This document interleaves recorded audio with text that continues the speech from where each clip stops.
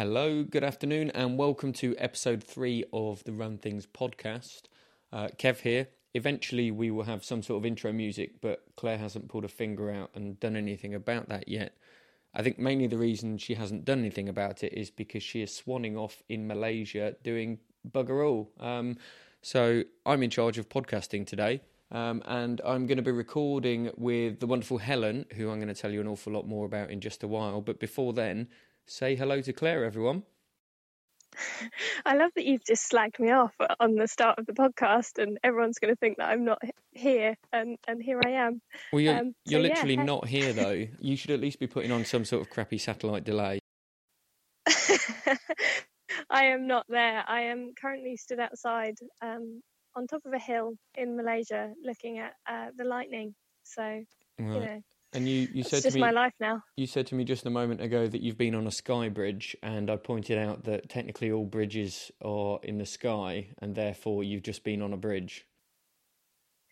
I mean, I was in a cloud, so that's pretty high up in the sky. I don't think most bridges go quite that high, but yes, technically all bridges are in some sort of sky. Great. I guess. Another point for me. Excellent. Okay, well, I've only called you really to test out that I know how this equipment works, but I thought it would be a great opportunity to also record a bit of an intro with you for the podcast. So how's Malaysia and how's the running out there? Oh, you're so mean. Malaysia is lovely. Food is great. People are lovely. Weather is very, very sweaty. So the running is virtually non-existent, really, because it's so hot and so humid, and I'm just being really lazy. So I've done all of about probably 7k since I got here. 5k of which was on a private island. So that's pretty cool. Ooh, private island. Ooh, I'm so important. Ooh. Here's an actually interesting question, because I've done similar in that I've run in Thailand and the humidity is horrendous. Do Malaysians run much? Have you seen many kind of recreational runners out?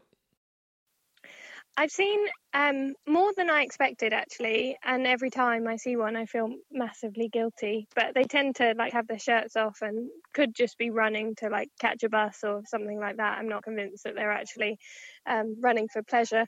Hold on. What does running with your shirt off have to do with running for a bus? I've been to Brighton, they have a lot of buses, and There were two independent thoughts, I think, that just came out of my head at the same time. But yeah, maybe if you're running late to catch your bus and you're just too hot and you don't want to get your nice work shirt sweaty, you take it off. I don't know. Brilliant. Okay. Well, 2 a.m. in Brighton, I have seen some people chasing buses with their shirts off, but it's not because of the humidity. What I was going to say is there is a night marathon in Penang in November, which sounds really cool, when you run across the Penang Bridge, and it starts at 1 a.m. because of the temperatures. So that sounds pretty cool. So people obviously do run here. That's an early start. Yeah, it is. Yeah. Or a late start, depending on... Shirts off, buses on. Anyway, you're wasting my podcast time. I just really wanted to see that the volume levels are okay. So I'm going to say goodbye to you now, and have a safe journey back, and I will see you later in the week. Yeah, it was nice to chat. Great. All right. Bye, Claire. So here we are, episode 3 of the Run Things podcast. We haven't yet been thrown off either iTunes or Spotify, which is good news. And some people have even rated us fairly highly. So thanks for that, Mum. Today is the first proper podcast that we're recording. And by proper, I mean that we're talking to a person who we don't know. And we've managed to convince someone who... sounds, because I haven't spoken to her before, but sounds like she's done something absolutely incredible in the past. And again, we're going to go through the whole conversation element of this. For those of you that are new to the podcast, the way this works is really simple, and it's that I will be asking a bunch of questions of someone I've never met before, and we're going to see what their life is like, was like, and what's happened during that life to make them who they are. That's the entire premise of what we do here at Run Things. We use exercise and mental health as a vehicle to find out about ordinary people who have done extraordinary things. One of those people is Helen Langridge, who we got in touch with via Twitter. to discuss. Well, I'm not going to ruin it. Actually, I'm just going to say hello to Helen. Hello, how are you? I'm really well, thank you. How are you? Not bad, thank you. Not bad. Good. A decent Sunday so far. Are you concerned about going to work tomorrow, or are you more of a... No. Thankfully, I love my job, so I'm pretty lucky in that department. Excellent. Well, I'm not going to ask you what you do yet, because I'm going to ask you that in about 30 seconds' time, if you don't mind. So we're going to set the stall out first of all, if you don't mind, Helen. First of all, could you give us your full name? Yep, my name's Helen Langridge. And how old are you, if you don't mind me asking? I am turning 30 in about 3 weeks. Oh, how do you feel about that? I'm pretty confident. I think I'm doing all right.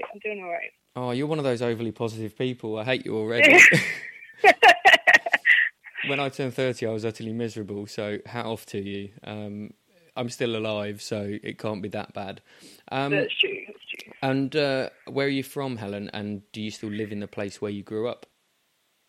Well, I grew up in a small town called Deal near Dover in Kent, and now I live in Edinburgh, so not even remotely close to where I grew up. One of my close friends is from Deal, as it goes, and she's not far off your age. So how about that? Oh my goodness, you have to tell me his name after. Yeah, I will. I'll tell you all sorts of stories. Anyway, definitely not for a podcast. So how come you're in Edinburgh?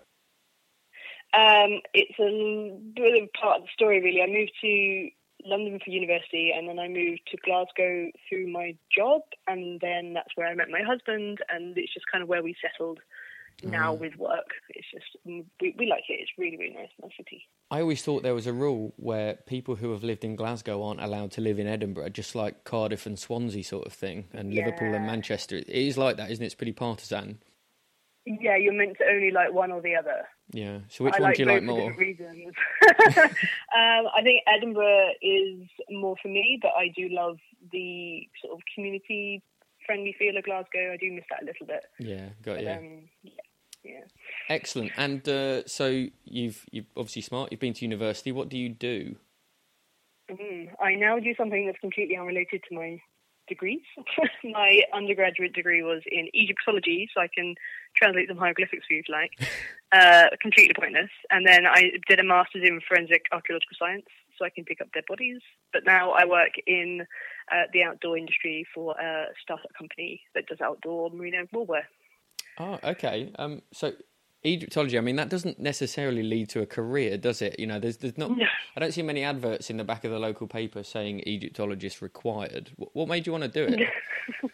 I was really sick of being taught how to pass exams when I did my GCSEs and A-levels, and I wanted to do something for the love of the subject without really much forward planning about where that would take me.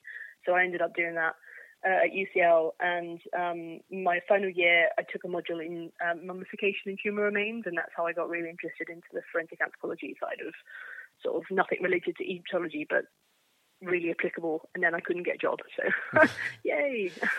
I mean, this is like, I'm going to bore anyone else that's listening to this, but my job is in university recruitment, or at least my proper job is.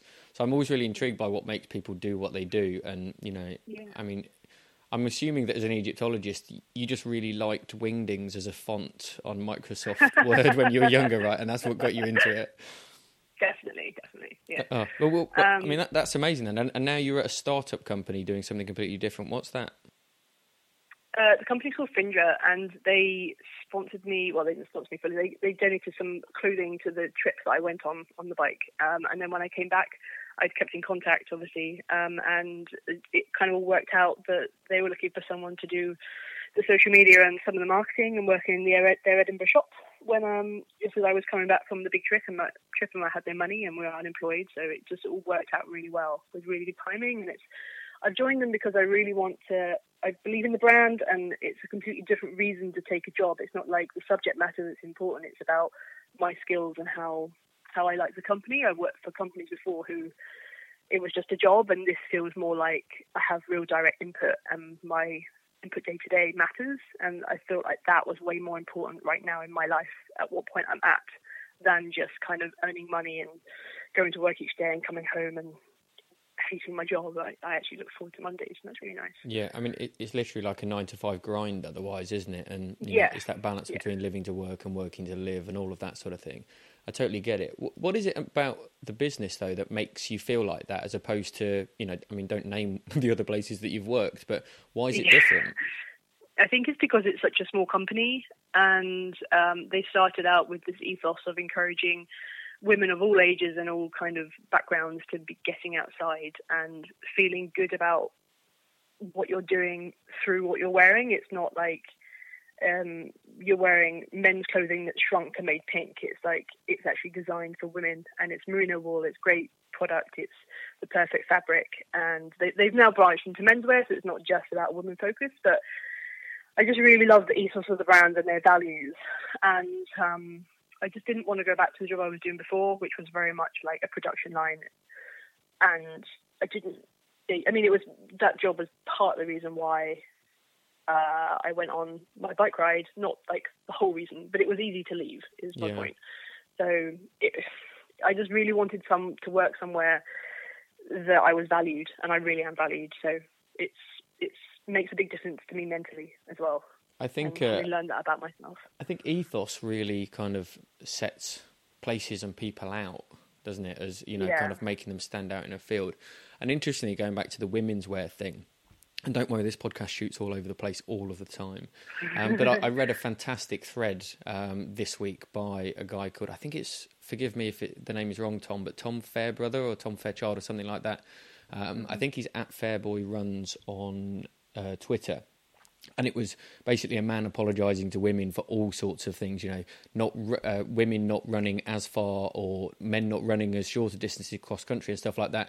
And one of the things he brought up was an apology for women basically having to wear smaller versions of men's tops after races because they're not made for men. Oh, I saw that. Yeah. So it was a brilliant thread. And I was like, I mean, I felt terrible for being, frankly, a middle-class white man reading it, but I totally got on board with what he was saying.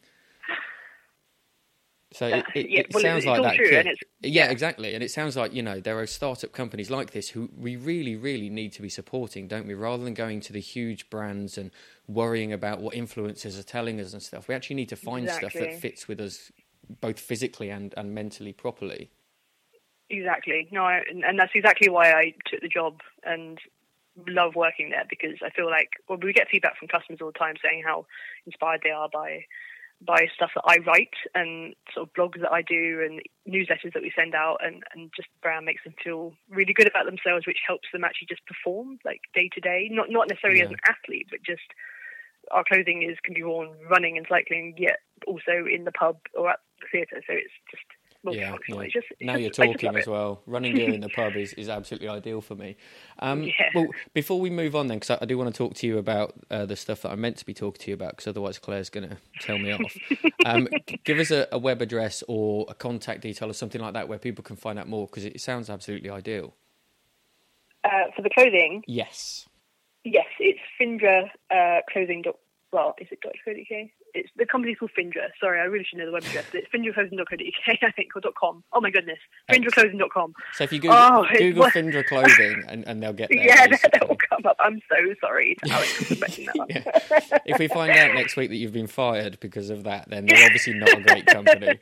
We're on all the social media with at Findra Clothing, so there you go. There we go, and you will be in charge of those. So if nothing else, people can just come and say hello to you. Exactly. Excellent. Yeah. Okay, so let's move on to the actual stuff, because we build this as the longest 15 minutes of your life, and it is going to be like that because we're already 10 minutes in and we haven't talked about anything really to do with you or exercise. So we know a little bit about you. Why is exercise important to you, and what types of exercise do you particularly enjoy? Well, I didn't ever start out as a particularly sporty person, but I found cycling when I was living in London because I had no money. But for some reason I had a bike, so I started commuting. And that kind of took over my life, and now I'm kind of exploring into running and climbing. Okay. And they're completely new to me. So it's really quite strange going from something with cycling that I was quite good at to really struggling at a new thing. It's a big mental shift to be used to, or try to get used to not performing at sort of like awesome paces for long distances straight off. Yeah, no matter how good you are at one thing, as soon as you try and do something else, your kind of self-belief is up there, but physically you get to it and you're like, oh, this is not how it should be. Yeah, definitely. You can also tell that you're approaching 30 if you've taken up climbing, because it's such a 30-year-old person's thing to want to do. I never knew that. Brilliant. Yeah, all of my friends, so I'm only 35, with the brain of a 12-year-old, I think, but like, some of my friends and I have been fairly regularly and recently, because we just feel like we want to go back to youth and, you know, being powerful and stuff like that. It doesn't work like that for us anyway. So cycling's your thing, and you know, tell us. I think we're going to go, like I said, back and forth through life, but tell us what you did and why particularly we want to talk to you about this, because the things that you've done and experienced cycling are incredible. Oh well. I left in April 2017 to cycle as much of the world as I could in the time and money I had. So me and my husband, now husband, left Glasgow, and we cycled 30,000 kilometres east and then came back to Glasgow in about 17 months. So you headed east. So take us on a 2-minute tour country-wise. I've got this down, right? So we went from Glasgow to Newcastle, and we got the ferry to Amsterdam, and we went north through the Netherlands, Germany, up to Denmark and Stockholm in Sweden, east across the Åland Islands to Finland and Helsinki, and then we went south through Estonia, Latvia, Lithuania, Poland, Slovakia, Hungary, Romania, Serbia, Bulgaria, Turkey, Georgia, and then I had issues with a little bit of altitude sickness at low levels, and also we had quite a lot of antidepressants with us, and we were worried about getting them into Uzbekistan.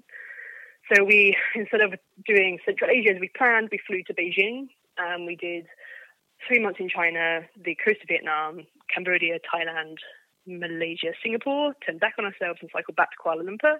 We flew to Perth on Western Australia, cycled all the way across Australia to Brisbane, and then flew to LA, north to San Francisco, where we got married in Yosemite, and then we went east from there to pretty much Quebec City, and then flew back to Montreal, up through France and Switzerland, Germany, Luxembourg, Holland, France, back to Dover, and then worked our way back up to Glasgow. Wow. I don't know where to start because I've got so many questions. So first of all, I'm going to have to tap you up for info on San Fran and Yosemite, because I'm going in May. So I'm going to need some more about that, but maybe we'll do that for just you and I, and not you and no, you and me, not you and I. I always correct Claire on this. For you and me. So you had to change your routes because you were scared of smuggling drugs, effectively. Yes. So how come they've got really strict laws? Have they?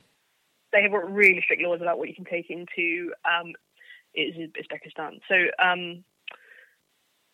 you can take in prescription drugs if you have a prescription or a copy of prescription, but we're hearing lots of stories from the border about people finding it difficult and having to do some bribery, and they really go through your stuff because you can't take drones in. Lots of these different reasons. Whilst we were allowed to have the stuff we had, you aren't even allowed to take anything with codeine in. So we were just really worried with we had like a year and a half's worth of lots of prescription stuff, but we were just really worried that if they decided to take it off us, they could just confiscate it, and then we were going cold turkey off antidepressants. It was such a big risk. We probably would have been fine, but it was just too much of a risk for us to really want to take when it's something that we can now go back and do as a singular sort of through the Pamir Highway by ourselves as a oneer, rather than as part of the bigger trip. So we considered loads of different options, flying from the capital of Georgia, Tbilisi, to various different places. We were originally going to cycle into Azerbaijan, but we were like, well, if we can fly from Georgia, we don't need to spend $100 on an Azerbaijan visa, so that would save more money. It's just balanced. We had a really finite amount of money with us, so it was just working out what the best option was, and it turned out to be flying to Beijing, so we did that. I mean, of course you did. So I'm going to throw some kind of quick fire questions at you, and feel free not to answer them if you think it's diving too deep. So I'll start off really easily. So 30,000 kilometres in how long? 17 months. Okay. What was your longest single ride, as it were? Between sleeps was about 160 something kilometres. And how big was your budget? How much did you have to spend in those 17 months? Ooh. We left with about £18,000, but that had to include all our flights. Wow. So, I mean, in the grand scheme of things, that's £1,000 a month, and is that between you? Is that right? Between us. Wow. So you had £500 a month each to fuel yourselves, buy flights, pay for visas. I mean, I imagine that you weren't just camping the whole way. You had to pay for accommodation and stuff as well. Various places you had to, or we were just really nervous. In America, we were so nervous about trying to find somewhere private land to camp, because obviously it's like no trespassing everywhere. Yeah. So various places, like Europe's really expensive comparative to like China and Southeast Asia. Australia is horrifically expensive, so we only paid for one accommodation after a really bad day, but we mostly camped in Australia. Yeah. It completely varied. So it felt like we were just not spending any money, and somehow it just dwindled. But it was the flights that had such a huge chunk out of each time. Yeah. I mean, the last thing you want to do is kind of get to Georgia or Alabama or somewhere, nearly finish your trip, and then get shot by some slack-jawed yokel. Exactly. So yeah, I don't blame you for that at all. How many sets of tyres do you reckon you went through in the journey? Well, I went through 1.5, and Mike, my husband, went through about 5 front tyres, about 6 back tyres. He had really bad luck with tyres. Right. Yeah, definitely nothing to do with him being heavier and a worse cyclist, just because he was very unlucky, right? Very unlucky, yeah. And what was from your perspective, what was the best country that you visited, and why? China, without a doubt. It was just so unexpected. We didn't know what to expect. So we had lots of people tell us, they're quite closed off. You won't get that many people wanting to talk to you, but it was completely the opposite. They couldn't smile enough and take enough pictures of us with us and want to be friends and add us on WeChat and want to welcome us into their house and feed us and mother us and take care of us and take us out for dinner and get us really drunk. And then you've got the countryside itself. China is just the most stunning country. And when we were up in the mountains, it was just their workmanship on the roads they're building is just they just plough through the bottom of mountains, which has its downsides, but it's just staggering to see. And we were so sad to leave, but we were getting towards the end of our visa and we had to crack on. So I just really want to go back. I could happily live there. It was really bizarre how at home I felt. It was a big surprise. I guess it's such a humongous country as well, though, isn't it? Mm-hmm. So, you could be in, quite literally 100 different countries within the space of the entirety of China. So you must have seen so many culturally different things whilst being there as well. Absolutely. So all the ethnic minorities that live there have their own style of housing, have their own. They all look a bit different and different ways of speaking, and it was different kinds of food, and the food was amazing. And I imagine you were off the tourist trail as well for a vast majority of it. So you were seeing, whether it was China or wherever, you must have been seeing the real parts of those countries. Yeah, and sometimes that wasn't always a good thing. No, tell us more. Why not? You would really see real poverty that you often get hidden from you from if you're in Hong Kong. Obviously, I mean there is poverty there, but it's not the same level of 85, 90-year-old men and women still working in the fields and drying everything out on the roads, and it's. But then they're so happy to see you because for so much of their life they've been closed off from the outside world when it was communism, and it was the joy on their faces just to see us there was really humbling, and we were glad to meet these people as well. It worked both ways, and whilst there's a lot of talk about them gaining a lot of face within their community for having Western friends, we didn't mind because we were making friends with Chinese people. Yeah. Awesome, so. Yeah, it's kind of I don't want to sound like one of those do-gooding Westerners, but it kind of gives you a lot of perspective and is very humbling, I guess. Yeah.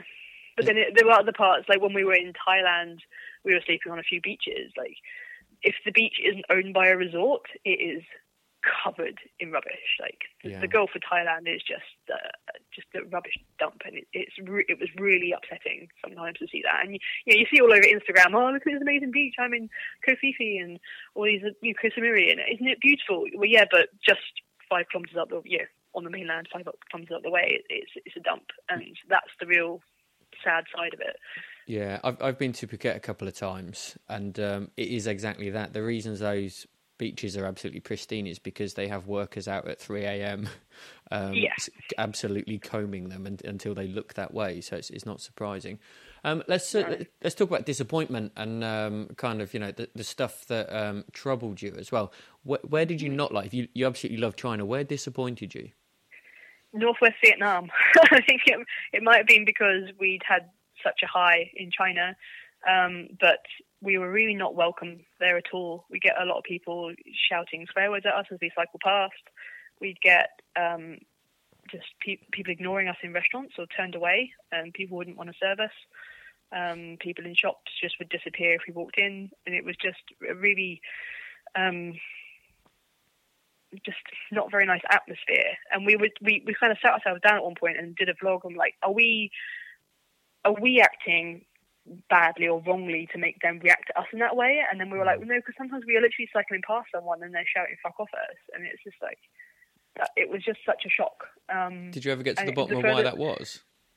I think it's just because the north was, it just goes back to the Vietnam War, I think, and the south was much more Americanized, and it's a lot more welcoming. And sort of south of Da Nang, we didn't have any problems at all, but north, it was that they were the ones who were against the Americans, and I think there's just a lingering feeling of not wanting people there, and that's really hard to say, because then that might judge people's perceptions might change if they're planning a holiday out there. But please don't let that was really really rural areas that we had those encounters. Yeah, so I mean, the thing is, as I've gotten older and wiser and less egotistical, I've realised that people are welcome to whatever views they want, so long as those views aren't harmful to me. But were there any points where you felt not just kind of, out of place, but threatened? Or any, I'm looking for a disaster story here, I'll be honest with you, or something where, not that you feared for your life, but you were like, oh, is this trip worth it? What, have you got any of those, or is it just all incredible? Yeah, no. There was a lot of really, really hard stuff. A lot of that was physical, mental, but sort of eastern Turkey, when you were getting towards Kurdistan, sort of that Kurd conflict, there were a lot of bullet holes in all the signs, a lot of military presence. I never felt threatened, but other cyclists warned you, and stuff was passed through all the internet that you just had to, you couldn't camp. You were in a bit of danger. Just get through as fast as you can. Some people have been attacked, but we never felt that too much. And then the other time, I guess, was against the weather. Mike nearly died of hypothermia in the American Rockies, and that was probably the worst. That was the lowest point. I mean, that's pretty low as it goes, isn't it? The last thing you want is to go on a trip with someone that you're in love with and come back without someone that you're in love with for whatever reason it is. So, and we're only married 2 weeks. Yeah. Oh, yeah, of course, because So tell me about that. I mean, I do want to find out why you went on the trip. But yeah, tell me about the wedding thing. Was that just like, did it just happen, or had you planned it? It was mostly planned. So we were engaged before we left, but we didn't know where we wanted to get married. We wanted to get married on the trip, and then Mike has a link to Yosemite. He finished a big bike ride there once and went hiking up Half Dome. And quite sweetly, one of his pictures on top of Half Dome was his Tinder profile picture, and that's how we got together. And so we were like, oh my God, we'll be cycling near Yosemite. That would be absolutely perfect. And then when we were in South China, we set the date because we could kind of plan our timing from there and knew how far we could cycle within what time. So we got our license for the Yosemite Park, and we figured out where we were going to get married, and we invited just biological parents and one friend plus their partner each. And we had a friend in America who was a minister, and she did the ceremony for us. It was just the best. Amazing. So you were Forgive me here because I've never done the Tinder thing. Swipey righties, is that right, or is that the wrong way? Say again. Did you swipe right or left? I mean, it doesn't matter. Oh, I can't remember now. I think it's swipe. I think it's right. That's very well answered. It's like I don't need Tinder anymore. It's served its purpose. That's amazing though. So, what was it about him? Was it the fact that he liked cycling, or just that he looked good on the top of a hill? A bit of everything. There was a lot of like outdoor activity in his profile, and I knew that I wanted that in my next, future husband, I guess. But he also had on his profile that he wanted to cycle around the world, and I had wanted to do it too, but I didn't want to do it on my own. So we actually started planning this on our second date. So the first date must have gone pretty well then. Yeah, it was pretty good. And then we were kind of jokingly talking about it, and then on the second date we were like, there's nothing actually stopping us. We both hate our jobs, and we can just save enough money to go. And then we did it. That's amazing. I love stories like that because they're all kind of, it's almost like it should be some sort of rom-com, but actually it's real life. And it's a great story for people like me who you've never met, right? It's a decent icebreaker. Yeah, absolutely. Everyone loved it, especially in America. Americans love that. They were so into that story. Yeah, they love the cheese, don't they? Absolutely love it. Okay, so you started planning it on your second date. How far after the second date? Because obviously there's quite a lot of planning that's got to go into it, I'd imagine. Yeah.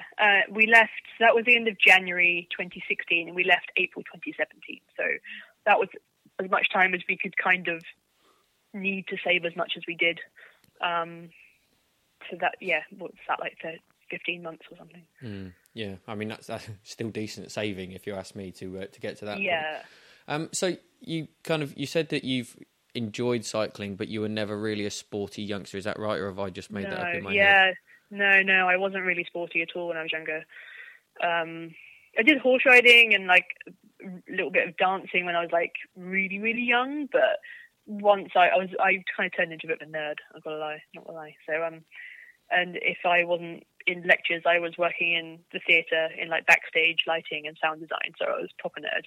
Right. But then it all kind of started out of just having to commute by bike because I had no money, and then I started seeing a difference in how I felt about myself and the way I view myself and the energy I had in the day, and I hadn't considered all those physical and mental benefits when I started doing it. But I started with like a 7-mile commute, and then it turned into a 13-mile commute, and I just started loving it. And then I got hit by a police car and had concussion. And Sorry. I try and gloss over it pretty quickly. Yeah. It was actually a genuine accident. There was a taxi in the way, we couldn't see each other, and it wasn't high speed, but I landed on my head and it gave me concussion. Right. I mean, this is turning more and more into a rom-com for me, though. It's just, I mean, I'm sure your husband is lovely, but I'm so disappointed you didn't then fall in love with the police officer and ride around the world with him. So I didn't want to stop cycling after that, and that's how I started doing it, aside from commuting, basically. So tell me about these mental and physical benefits then, because one of the things that we at Run Things are massive on is the link between mental and physical health. I think for me, one of the things that's difficult to put across is the fact that you can see changes in physical health. You can see people have lost weight or put on muscle or look happier and stuff like that, but you can't always see what it is. You can rarely see what it is mentally that it does for them. So what changed in you? I think it started by me feeling more alert during the day, having done a really good bout of exercise first thing. And I just started to see my ability that I could do what I'd set out to do. And then I started to turn that into my attitude towards like the everyday. And I've struggled with depression most of my life. It's a bit genetic. My parents have both had it, and so I guess I'm a bit predisposed to it. But it just lifts me through the endorphins. Like then those natural highs you get make such a difference to. I just feel like I'm more awake and in touch with the world. Yeah, and I totally get that. And you almost get a more vivid view of what's going on in life. I always see it as I always talk about me in these things when I'm meant to be talking about other people, but it's like seeing in HD rather than seeing in an old kind of exactly. Dusty black and white thing. It's interesting you say about the genetic thing. You feel like there's a familial aspect to poor mental health, do you? I feel like there's a possibility of predisposition. It doesn't necessarily mean you will.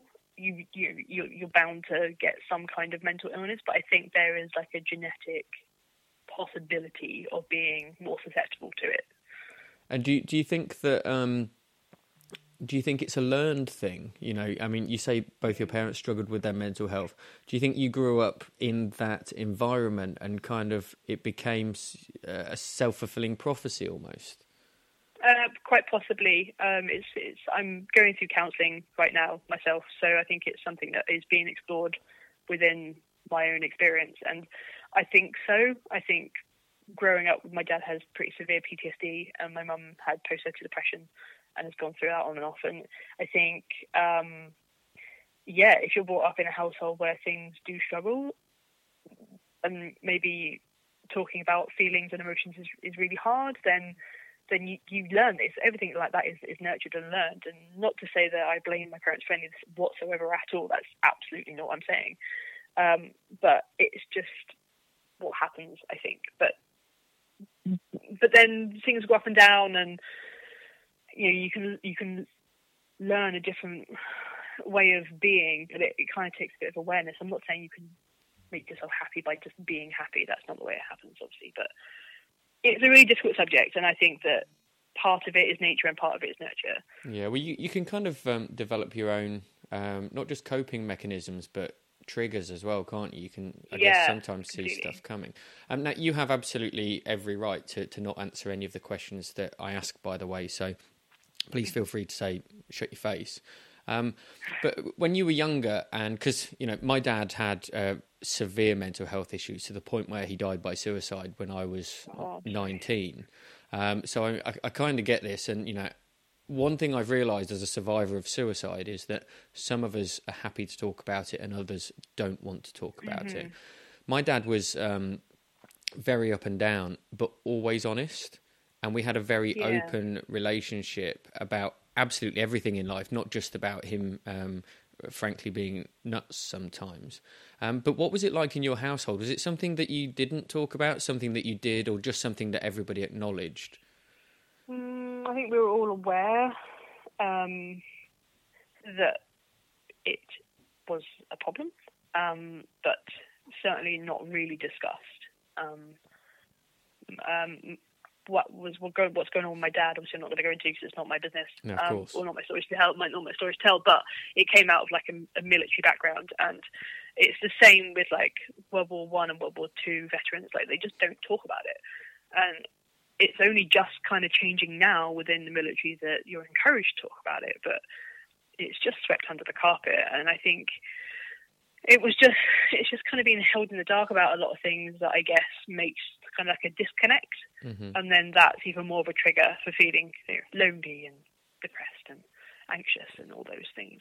Yeah, of course. And obviously, I mean, I'm stereotyping here, so I might be completely wrong, but your dad will be a man of a certain age who was in the military in a very masculine environment, I guess. Yeah. So, that for like you said, it's not for us to discuss him, but for him to be dealing with that whilst having a family to look after as well must have been really challenging. And for you guys to live in that environment must have also been really challenging. Yeah.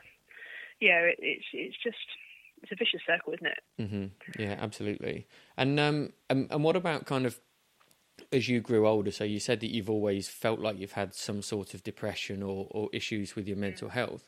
Do you remember an age where you realised it was happening, or is it something that you've just kind of always had, but you only learned that you had it at a certain point? I remember people always saying to me that I was quite chirpy until I was pre-teen, early teens, and then I just regressed into myself, and I never felt like I knew how to be happy. I really struggled with knowing what hobbies I enjoyed, but I think that was actually more of a problem with the availability of things to do in Dover and Deal. It's just not a town that has a lot going on, or towns plural. So that's maybe more of a societal thing. So yeah, it's just been since my early teens that I've sort of on and off diagnosis of it. I have never been on medication until early 2016 when I met Mike. I went on them just before I met my husband, after a really, really bad breakup. And I moved to Glasgow and I knew no one, and I was really isolated again, and I had no friends there, to no one. Like, I didn't have my network to rely on. And that's the first time I got put on medication. And it was a lifesaver. So it's just been something that I had to try and, throughout university, learn how to kind of be happy and be happy with my life. And part of that really helped with the cycling. And that kind of coincided with me feeling like I was in a really good place. And then I moved to Glasgow and I ruined it all. So I kind of feel stupid for asking this, given that you've cycled around the world and done amazing things. So I think the answer is going to be no. But has your mental health ever made you feel like you can't do something? All the time, every day. Even though you've ridden around the world? Yeah. But the way that my brain works, I actually had a panic attack at my running club the other day because I started having intrusive thoughts, and this is what happens. I'm a bit slower than those people. I'm rubbish at what I'm doing. Oh my God, I should just go home and start just hurting myself. And that's where it and I shocked myself into a panic attack when that is like that thought process. Mm-hmm. That might be a bit triggery to people, but it's that when like you said, I've done a lot of cycling, and I know I can go a long way for a long period of time, but I also know that my disadvantage is that I'm not very quick at running.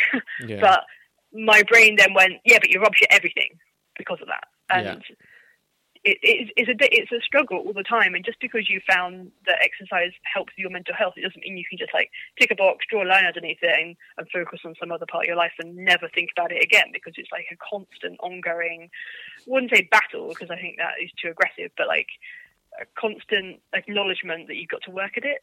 Yeah, and at any given point you can have 3, 4, 5 good weeks, and then all of a sudden there's a bad week and you feel like you've not just wasted that bad week, but actually although other weeks were bad, it's just that you felt like they were good and they're not, and then it just kind of snowballs, doesn't it? Yeah. I mean, my brother, who's had mental health issues for quite some time, he came to live with me a couple of years ago, and he's a fairly handy rugby player, likes to drink, sociable guy and all of that.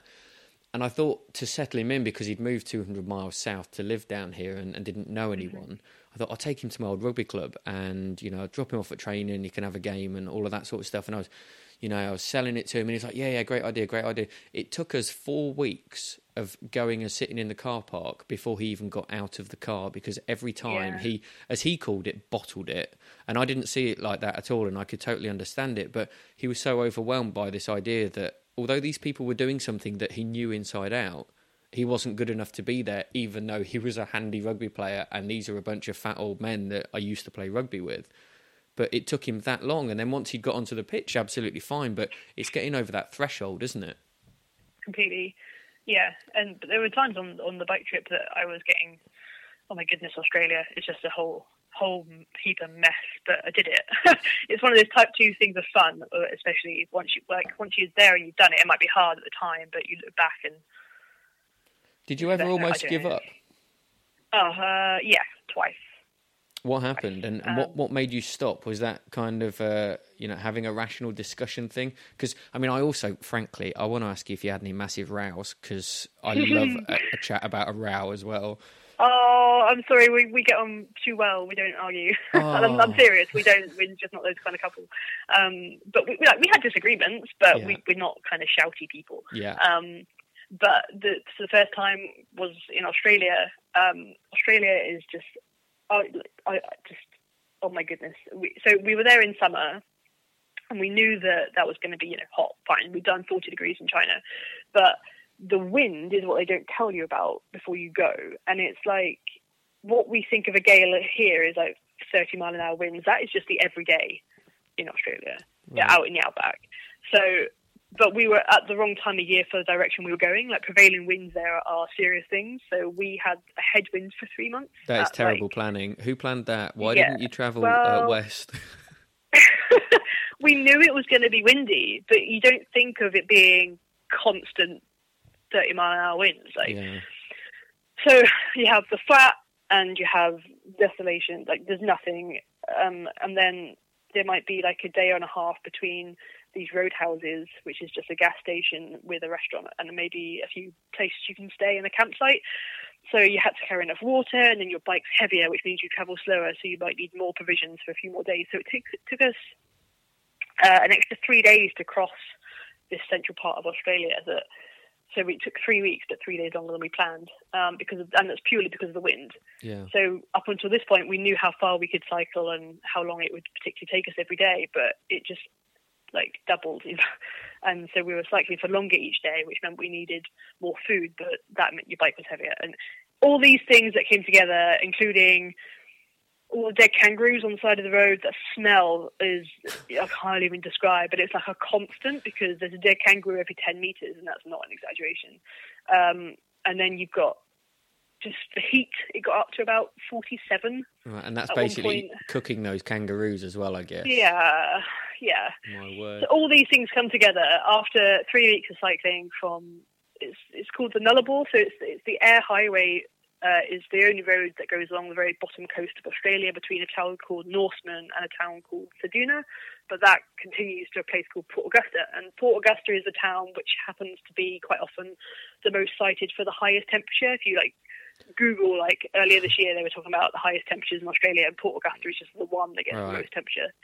So anyway, we were half a day out from there, and I just had a complete meltdown, like a complete tantrum in this sheep station that let us camp there.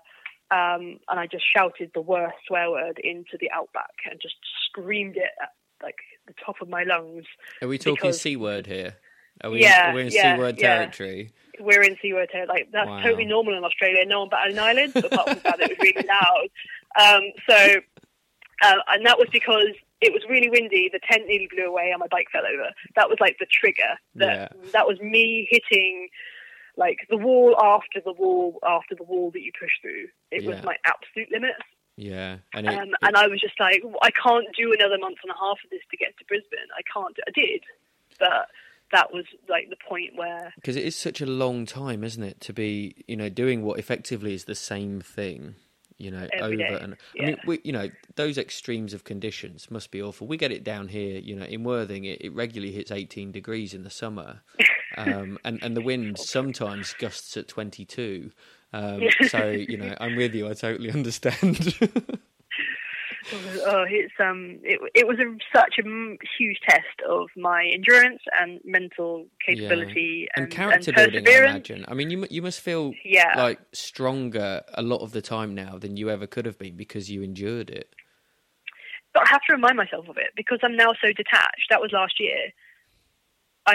It's a type 2 fun thing. I look back at Australia being some of the best memories because it was so horrifically hard. But the fact that I did it, I have to sometimes sit there at work when I'm frustrated with something or I'm finding something difficult. I'm like, I've cycled across Australia. I can do this tiny thing.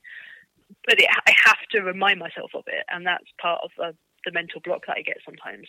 Yeah. And what about post-trip come downs? Have you struggled with your mental health since? Because you do something so incredible and then you get back to what effectively is mundanity. I mean, I'm sure you have a lovely life, but you're not cycling around the world every day, are you? Yeah, no, we've really struggled. It was really difficult to come back to living in a house, not living in a tent or sort of going to different hotels every day. One of the weirdest things is I struggle wearing jeans now because it feels so restrictive. Yeah, having spent a year and a half in just shorts, like cotton or lycra shorts. If only you could get hold of a high quality cycling garment made of merino wool. It is, yeah. I mean, but that is it has helped working back in an industry that wasn't my previous job. I've completely changed, so it feels like a new start. But even things, paying bills and having a mobile phone that I have to pay for monthly, and not having those endorphins rush every day. It comes and goes, but it still does come and go. And because we're buying a house, we're still living like we have no money. Mm-hmm. So we can't do these little extra things like go for a weekend away in the Highlands to go hiking because it's like, fuel costs. We can't because we're buying a house. So, which is a great, great, great thing and a wonderful position to be in. it just means it doesn't make those post-trip blues any easier, because we can't help them by doing little adventures. We're brought up in life to make sacrifices all the time, aren't we? And I guess a trip around the world, effectively, for the two of you is, with the greatest respect, an entirely selfish thing, because you can do what you want, when you want, how you want. And now you're suddenly confined by what other people need from you. And that wasn't the case for a year and a half. Yeah. Yeah. Yeah, if we didn't want to talk to anyone, we'd just turn the phone off. Yeah, so. exactly. And what about, before we end, I'm interested in what next. You know, have you got more challenges? Where does life take you in the next few years? I'm considering a challenge next year, but I cannot talk about it in case it doesn't happen, then I'll feel really bad about it. But right now, I want to just focus on being able to run a bit better, changing things up. I did get a bit fed up of cycling. That's not like a permanent feeling. We went out on the bikes yesterday, and I just absolutely loved it. But I just kind of want to do something different for a little while, and I just want to be able to like run a half marathon or a marathon or something. That's kind of like a short term, within the next year, getting to that point. Longer term, I want to be doing ultra long distance cycling, sort of various events that go on around the world, in different countries and within the UK. I just want to. It's a really strange. I don't know why, but it's a really strange thing to want to push myself to those limits again. I totally get you. Be doing that. There's people often ask me why. Yeah, we just don't. It takes a certain type of person to want to bury themselves to the deepest, darkest part of their soul and come out the other side. I totally get that, and many of our listeners will also get that as well. I think it and you and your story are absolutely incredible. And you're only episode 3 of our podcast, but I'm already thinking, how do we get more similar people to do this? And one of the amazing things when I put a call out for people to be a part of this is that we had, 50, 60 people get in touch to say, hey, I'll take part if you want me to. I haven't really done an awful lot. And then they send me a little biog, and I'm like, you're saying you haven't done a lot. Shit, me. This is, there's some wonderful, wonderful stories out there. I know that people are going to listen to this and be blown away and also have it resonate with them for someone to have spoken so openly and honestly as well. So thank you so much for taking the time to talk to me about this. Hopefully we'll be able to catch up again in the future when whichever challenge it is that you're thinking of doing that aren't going to tell us about happens. So, Helen, thank you so much for being a part of this. And if there's anything we can do in the future for you and to throw you support, just let us know. Oh, thank you so much. It was an absolute pleasure. Thank you. All right. Thanks so much, Helen. Cheers. Take care. Thanks. Bye. Okay, so I've just put the phone down on Helen, and I'm pretty blown away by that. I'm not going to say too much because this is definitely the longest 15 minutes of your life. As I'm looking at the timer, it's just past 49 minutes. So I'm sure you're not going to be bothered by the fact that we've gone way over time on that, because that was just brilliant to hear. I kind of regret now not taking advantage of my youth so much and being young and free and available to go and do whatever I want to do. And I hear stories like that. And what I'm basically thinking now is when I retire, and Claire makes me enough money to retire from this business, then I'm just going to go and travel the world, because that sounds absolutely incredible.